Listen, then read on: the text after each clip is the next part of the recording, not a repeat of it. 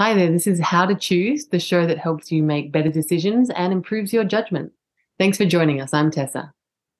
And I'm Ken, and I'm excited, Tessa, because this is the final part of an awesome little mini series of 3 episodes. We've been chatting with Australian neuroscientist Dr. Mark Williams. What an amazing guy. He's a scientist, obviously, and he's also an educator. And he shares some really incredible insights with us about the brain and how it functions in decision making. Yes, and we do definitely recommend that you go back and listen to the previous 2 episodes if you haven't already, because there's just so much useful information in them. In this third part, we start a discussion about the aging brain. And my mind really was blown about his comments about how the brain ages. No more excuses that we're just too old to learn something new. He also delved into the importance of socializing, which intuitively I knew was important, but I didn't realize just how important it was for your brain's health. And you have to tune in to hear the story about my Uncle Eddie too. He's was a remarkable older gentleman. Incredible. So basically, the message there is we should never retire, isn't it, Ken? Yeah, I think I've said that to someone today. I think we've just got to find something meaningful to do, regardless of whether we're working full time for pay or not, because it brings in all those important things that Dr. Mark talks about that we're about to listen to. Mm. And he concludes by reflecting on one of the hardest decisions that he's made recently. And it's something that I'm sure many of you have thought about doing too. Yes. Let's have a listen. You'd mentioned earlier the fact that our prefrontal cortex isn't fully developed until 25 plus or minus a couple of years. I think the idea of our brain over time is a really interesting one and you referred a bit to Parkinson's as well. My mum had Parkinson's, so I certainly saw, how that played out for her. Can you talk a bit about that and how the aging of our brain impacts our decision making? Yeah, great question. So the really cool thing for us who are getting a bit older is that we now know that our brains actually constantly change in positive and negative ways. So we now know that neuroplasticity occurs throughout our lives. So we used to think, based on, Piaget's studies and so on, that we had these critical periods that we went through as we were kids and teenagers. And then after that, it was pretty set and we were stuck with what we got. And then it would start atrophying as we got into the older years. What we now know is that none of that's actually true. It was based on pretty poor research. And there are no critical periods. You can actually learn anything you want at any stage. And they've now shown that even retirees are able to learn a new language to the level where a native speaker couldn't actually determine whether or not they were a native speaker or not, which goes completely against the whole Piaget theory of development of language. So we now know that our brains can stay strong and healthy all through our lives, and doing things that activate your brain, that actually works your brain, keeps it strong and keeps it healthy. And doing things that doesn't activate your brain actually results in atrophy of those areas. So what we need to be doing is things that keep our brains healthy and keep them healthier for longer. So we know that when you retire, if you learn something new, like learn a new musical instrument or learn a new language, or go and do a course in an area you've never studied before, that can actually decrease your likelihood of getting Alzheimer's by up to 10 to 15 years, or other neurodegenerative diseases as well. So just by exercising your brain is a really, really good way to make sure that you keep it healthy and you keep it functioning really well. A lot of people think that their brains are atrophying just because they're getting older, but as we get older, we tend to get more sedentary and more stuck in our ways because of that decision making, because we have a huge amount of information in our long-term memory. All that's determining what we do. So we get more narrow in the decisions we make, and we make them more quickly. And so we stick to the same routines and everything that are already established in our brains, which means that we're not challenging our brains as much as we should. So you've got to keep challenging your brains. You've got to keep trying new things and doing things outside of the box, if you like, doing things that are different. But the best way to actually exercise your brain is to socialize. So because we're social animals, our brains have evolved to socialize, and socializing is a really, really complicated thing to do and a really difficult thing to do, which is why we have biggest brains, and we have the biggest brains so that we can actually socialize and so that we can actually connect with each other And so sitting down with someone and having a chat in real life, because you get a lot more neurotransmitters and stuff released when you're in real life rather than over the internet. But actually sitting down with someone and having a conversation is the best way to exercise your brain and keep it healthy, better than anything else you can actually do. Which is, of course, why now in nursing homes and stuff, they take them out and they have people come in and they teach them, they have music going and all these things to actually keep their brains healthy. And most of that's around socialization, because we know that activates more of your brain than anything else. So it's the best thing to actually keep it healthy and happy. Well, that's interesting. I was just going to do a quick shout out. My dad's Uncle Eddie has passed away now, but he was a psychologist who kept practicing until he was 100. Wow. He lived in Darwin, and I can remember at one point where his daughter, who lived with him and sort of looked after him, he lost his eyesight. A real character, been in active service in World War II as well. But he'd come out of hospital and found out that his daughter had cancelled all his clients' appointments. He said, "What have you done? People need to see me." So he said, "You need to get back, contact them." But I think that, as you've spoken, I guess there's two elements of that. One is that he's thinking and dealing with complex issues that people are bringing to him, but there would also have been that variety of social contact that he would have maintained as well. Yeah, absolutely. And it's the most important thing for psychologists is to make that connection. And we know that's why psychology works well, because especially with psychologists who are really good at connecting with their clients, because once they're connected, they then learn from them and they get all those really positive benefits of actually interacting with someone that they trust and they can be open and honest with. And there's some great research on longevity and social interaction, isn't there? I know that people are always trying to find, what's a superfood? What diet do I have to eat to live till I'm 120? But often the communities that live really long, it's actually the fact that they're in village lifestyles, they have good neighbor interactions, they're socializing every single day. So, there's no eat your way to living to 120, that it's all these other factors that are so important too. Yeah, absolutely. I mean, food's good. Food's important, and we don't want to be eating McDonald's every night and eating healthy. Actually, eating a really varied diet is actually been shown to be the best way to stay healthy. So eating lots and lots of different things rather than the same thing is the best thing. And, of course, water is really important. So you should be drinking a lot of water. Getting enough sleep is really important. But the number one thing, and it's better than any drugs that are actually out there for things like dementia and social anxiety and all those sorts of things, is actually socializing and actually spending time with people you trust, which is pretty cool. But of course, we're at an all-time low at the moment, and we have been at an all-time low for the last 5 or 6 years because of the internet and because of devices. And so we need to get that back. And it's one of the things that really concerns me. And one of the things, well, you're both ex-teachers, I work with a lot of schools, and I can always tell the schools that restrict smartphones from their students versus the ones that don't as soon as they walk onto the campus, because the kids are either interacting and actually socializing or they're looking at their phones.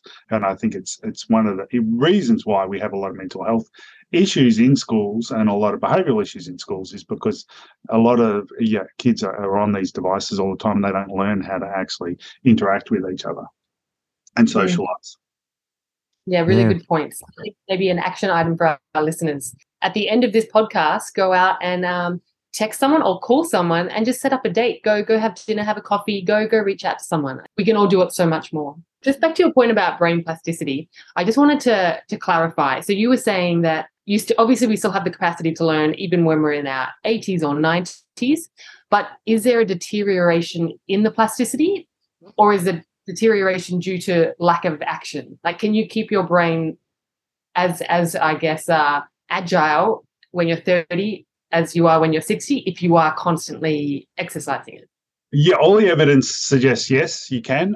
The only thing that's going to factor into it is if you have some sort of disease that actually affects it, or if there's some sort of physical damage that occurs. So if you're in a car accident or something like that, that then can cause issues that are more long-term and are going to affect the ability of it to continue to be healthy. But if all those things are equal, then as long as your cardiovascular system is working well, so you supplying the right amount of blood and the right nutrients to your brain, it should work until you pass away. Well, I'm actually trying to learn Fijian at the moment, and I've been giving myself the excuse that I'm very old now, so it's why I'm being a bit slow. But you've upended that And my mindset is now changing, Dr. Mark, and I'm going to set my standards a little bit higher. You'll smash it out now. Now, there's so many questions we could probe. I will dare to ask you another one, noting now we've gone way past the Pomodoro time, and that is around memories. I have recently been listening to a book that I found very interesting on Audible called Remember by Lisa Genova. And she has some interesting insights in terms of how the brain works with memory formation. And in a recent episode of the show, we talked about availability bias, the tendency for humans to draw on readily available memories to inform their judgments. So that if we ask someone, what animal causes the most human deaths in Australia, that people might jump to a story that they'd recently heard on the news about a shark attack or a crocodile attack, rather than sort of thinking, well, maybe, that's not the best way for me to try and answer that question. Can you talk to us a little bit about how our brains form and retain memories? I know you've talked a bit about memory centers and how that's used. Can you offer a couple of insights into that process, and maybe particularly, we try and rely on our memories. We don't want to completely dismiss our memories, but it's helpful, I think, for listeners to understand maybe just how our memories are formed and some of the limitations of our memory.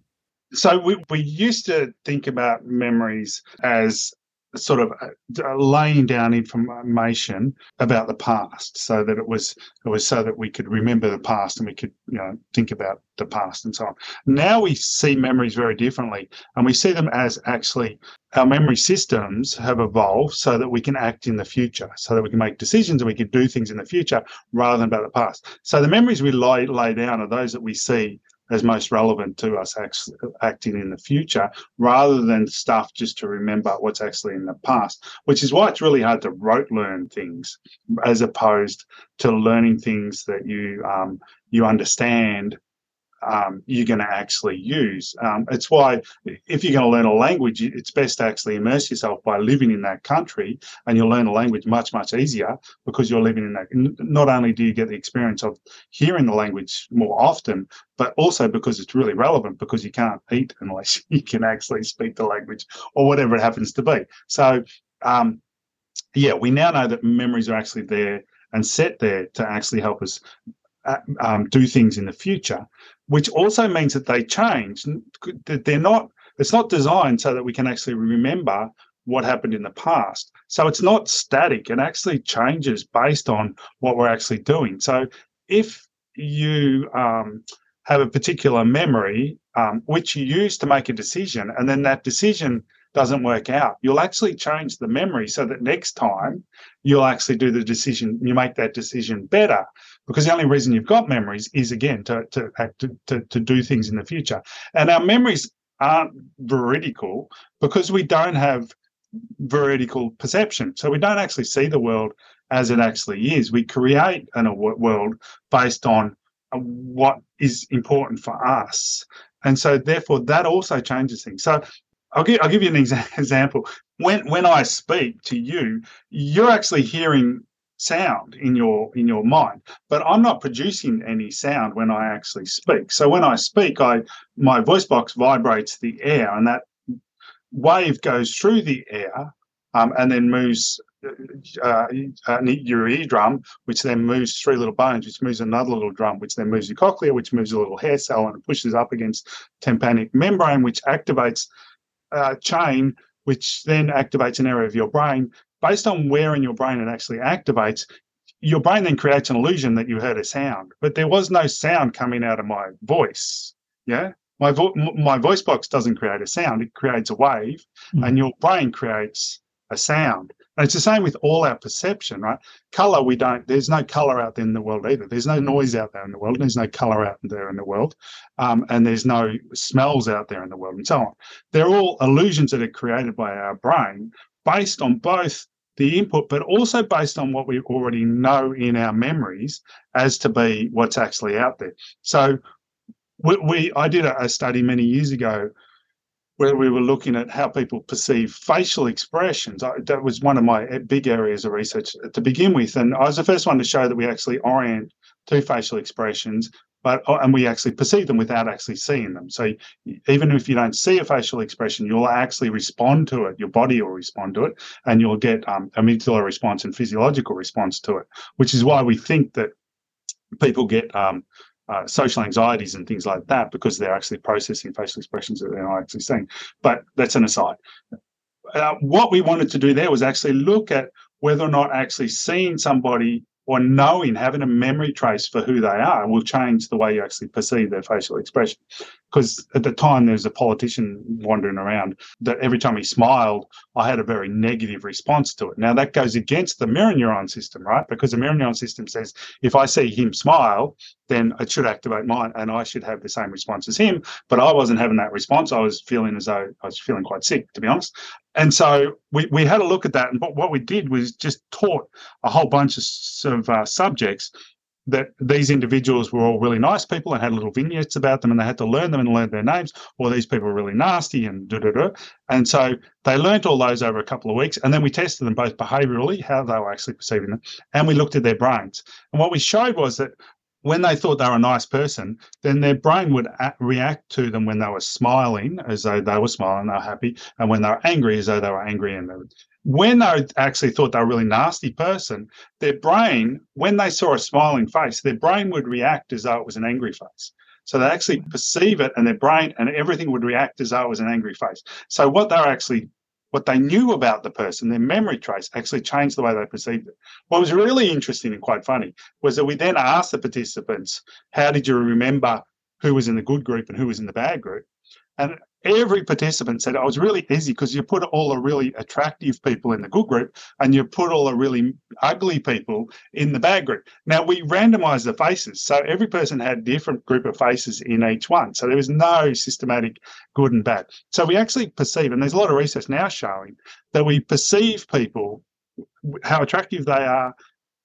We hear what they say differently. We perceive their facial expressions differently and so on, based on our memory trace of them. So we actually even perceive things differently, which means that the memory that you then lay down afterwards will be based on what you believe you perceived, not what you actually perceived.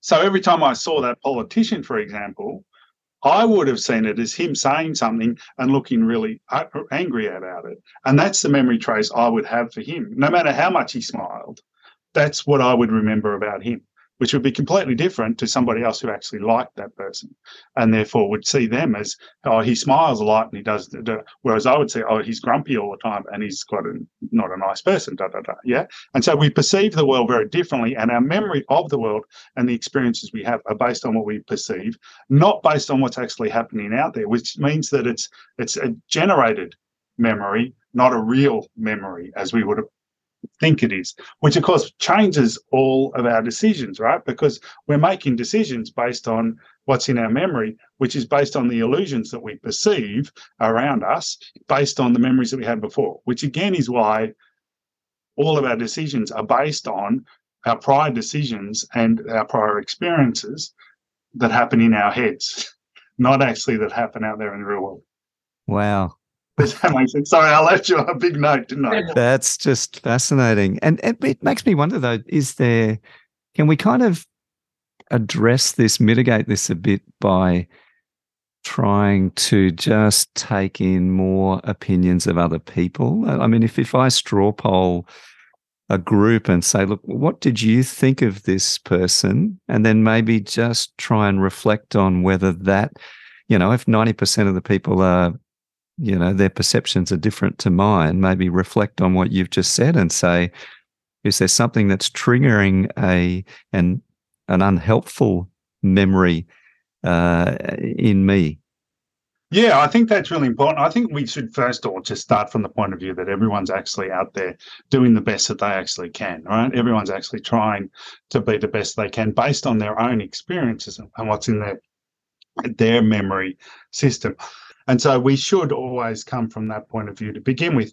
But then, sampling a large group of people to work out what is actually the best decision, or, what this person is actually like, or whether or not that's actually true, is actually a really good way to do it. And so there's this whole theory that if you ask someone just a random question like, how many people live in Uganda, then if you ask one person, there'll be a particular accuracy on that because it's fairly random, right? And then if you ask another person, you actually get closer to the real answer. And then if you ask another person, you get closer to the real answer. And then if you ask another, and you slowly actually get closer and closer to the real answer just by asking random people a question that none of them actually know the answer to. He actually thought, well, hang on, what if you ask the same person the same question multiple times, but ask them for a different answer each time? And he did that on just random questions like, how many people live in Uganda or whatever. And he found that the first time you're less accurate than if you average 2 guesses, you actually get closer to the real answer. And if you average 3 guesses, you get even closer to the real answer. So perhaps just asking yourself, a question or making a decision and then going back and then making the decision again may get you closer to what the right decision actually is, possibly. It's an interesting study. I mean, it's not a huge effect, but it did actually show that if we make multiple decisions, we actually get closer to what the real answer actually is. That intuitively makes a lot of sense, I think. And, we talk on this show a lot about pausing and reflecting on your decisions. So don't, again, get out of that fast thinking. Even just taking that moment to stop and sort of dissect your answer will probably make you make a better decision by having that time. So I think it goes to that point. People are probably giving that instant answer, and then when they've actually stopped and thought about it a little bit more, they can pull in all of this contextual knowledge that maybe they hadn't thought about. Other things that are out there, yeah, other things that they've got in their brain, absolutely. Now, we've taken up so much of your time today, and I have about 30 more questions in my mind, but we're going to tail end this, and I want to bring us back to decision making because that is a core part of this podcast. And on a personal level, is there any one decision you really struggled with recently? And if yes, how did you get through it? Oh, great question. Well, I recently, fairly recently, about 2.5 years ago, I took voluntary redundancy from the university. So I left a well-paid, guaranteed salary to go out on my own and write books and work with organisations. So, that was a big decision. That was one that I'd been mulling over for a long, long time. I talked to a lot of people before I made the decision. I think that's important. I think getting feedback from lots of different people. You don't have to take the feedback, but talking over with people you trust and people you don't trust. I also talk to people that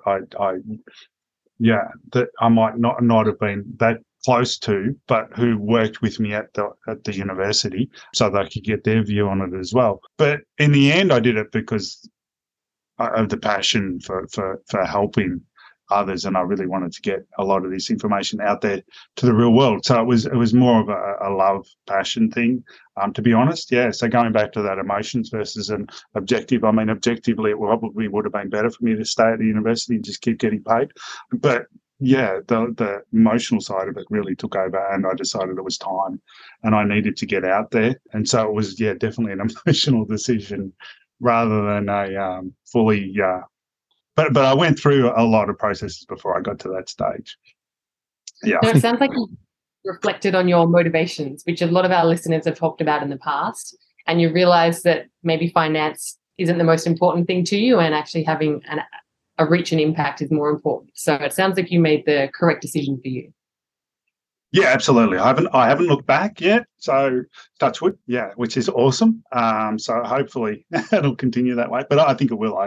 I love what I'm doing now, and I was getting frustrated with what I was doing back then. And so I think it was a really good way to do things. And I've now written about to publish a book, and I have multiple other ones on the horizon, and I work with a lot of great organisations, a lot of great people, and I get to talk to people on podcasts quite regularly who stimulate my brain and get me thinking, which is great.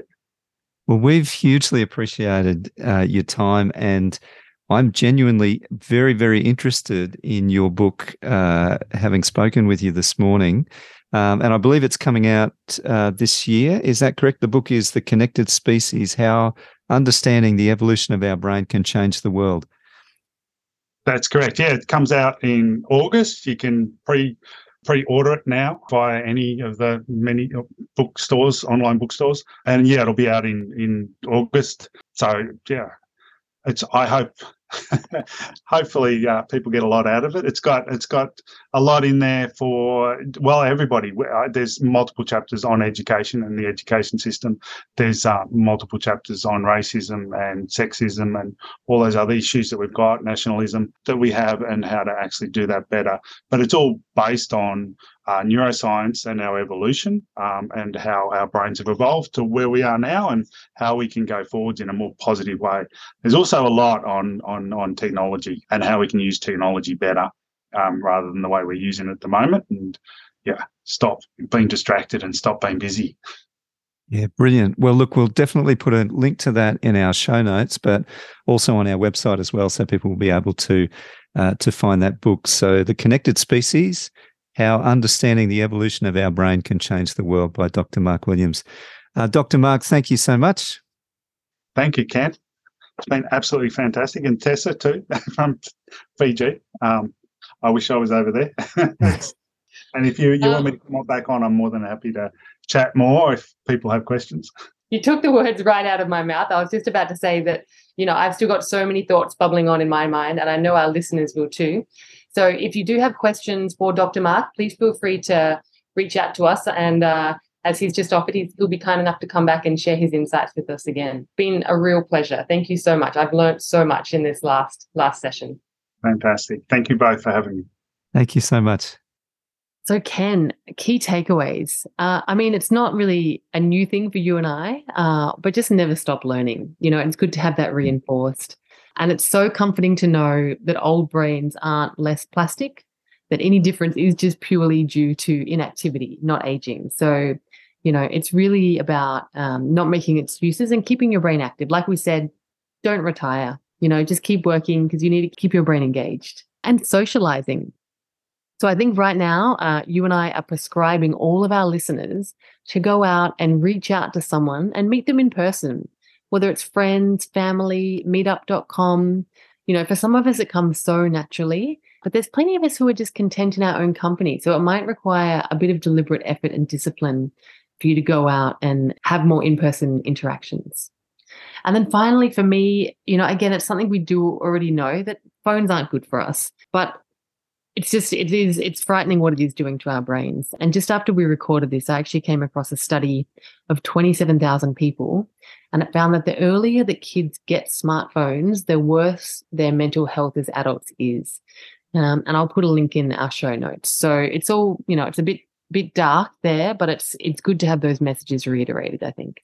What were your key takeaways, Ken? Well, for me, I'm really fascinated with memory at the moment. So I think it's always interesting to learn about how our memories work and the different kinds of memories that Dr. Mark referred to. There's a really good book that we mentioned previously called Remember by Lisa Genova. And she's a memory specialist. It's quite fascinating to listen to that. That was quite illuminating for me. Why do we remember some things but forget other things? But ultimately, though, the lesson that Dr. Mark emphasized, that memory is actually designed to inform our future decisions. So our memories are critical for decision making. Another thing that really blew my mind was his research on facial expressions. He said that we perceive a smile or an angry face differently based on our memory and how that memory primes us. So we're seeing the same thing technically, but we're not in another way because of our memories. So the key lesson that he says is just give everyone the benefit of the doubt. And we mentioned this a lot in season 3, where we talked about different biases and heuristics. Our brain has evolved to make really quick judgments, and that's an evolutionary benefit, but it can be a liability as well. We have a strong desire to stick to those initial judgments, but it's important that we give people the benefit of the doubt. Another interesting one too is the benefit of asking yourself or someone else the same question multiple times and asking, seeing if you get different answers. The fact that the different answers together, when they're combined, can give us a more accurate answer. So you can do that with a decision. You're thinking through a difficult decision, then make a call without acting, and then come back the next day and reconsider and think, well, what would I decide now? And that change of perspective might actually really help you with your decision. So lots of very interesting things, and I hope you've enjoyed it as much as we have. Please make sure you subscribe to How to Choose and visit us too at goodbetterright.com.au. And don't forget to tell your friends about us. We'd love to meet them too. We know that sharing what we're learning is an awesome way to reinforce those lessons and really make them stick. Check out Dr. Mark's website at drmarkwilliams.com, and you can also pre-order his book, The Connected Species. Yeah, fantastic. Thanks so much for joining us for this mini-series. We actually have some more bonus episodes coming your way before we launch season 4. So keep your eyes and ears open. Bye for now.